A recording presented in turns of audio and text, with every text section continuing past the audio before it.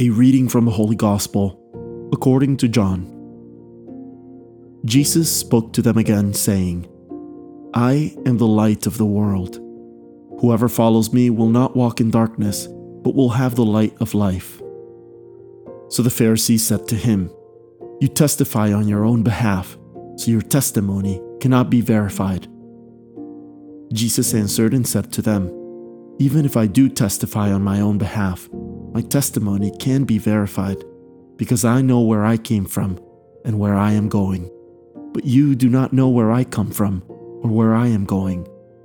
You judge by appearances, but I do not judge anyone. And even if I should judge, my judgment is valid, because I am not alone, but it is I and the Father who sent me. Even in your law it is written that the testimony of two men can be verified. I testify on my behalf, and so does the Father who sent me. So they said to him, Where is your Father? Jesus answered, You know neither me nor my Father. If you knew me, you would know my Father also.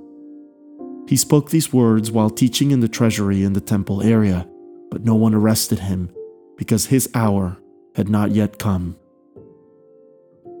The word of the Lord.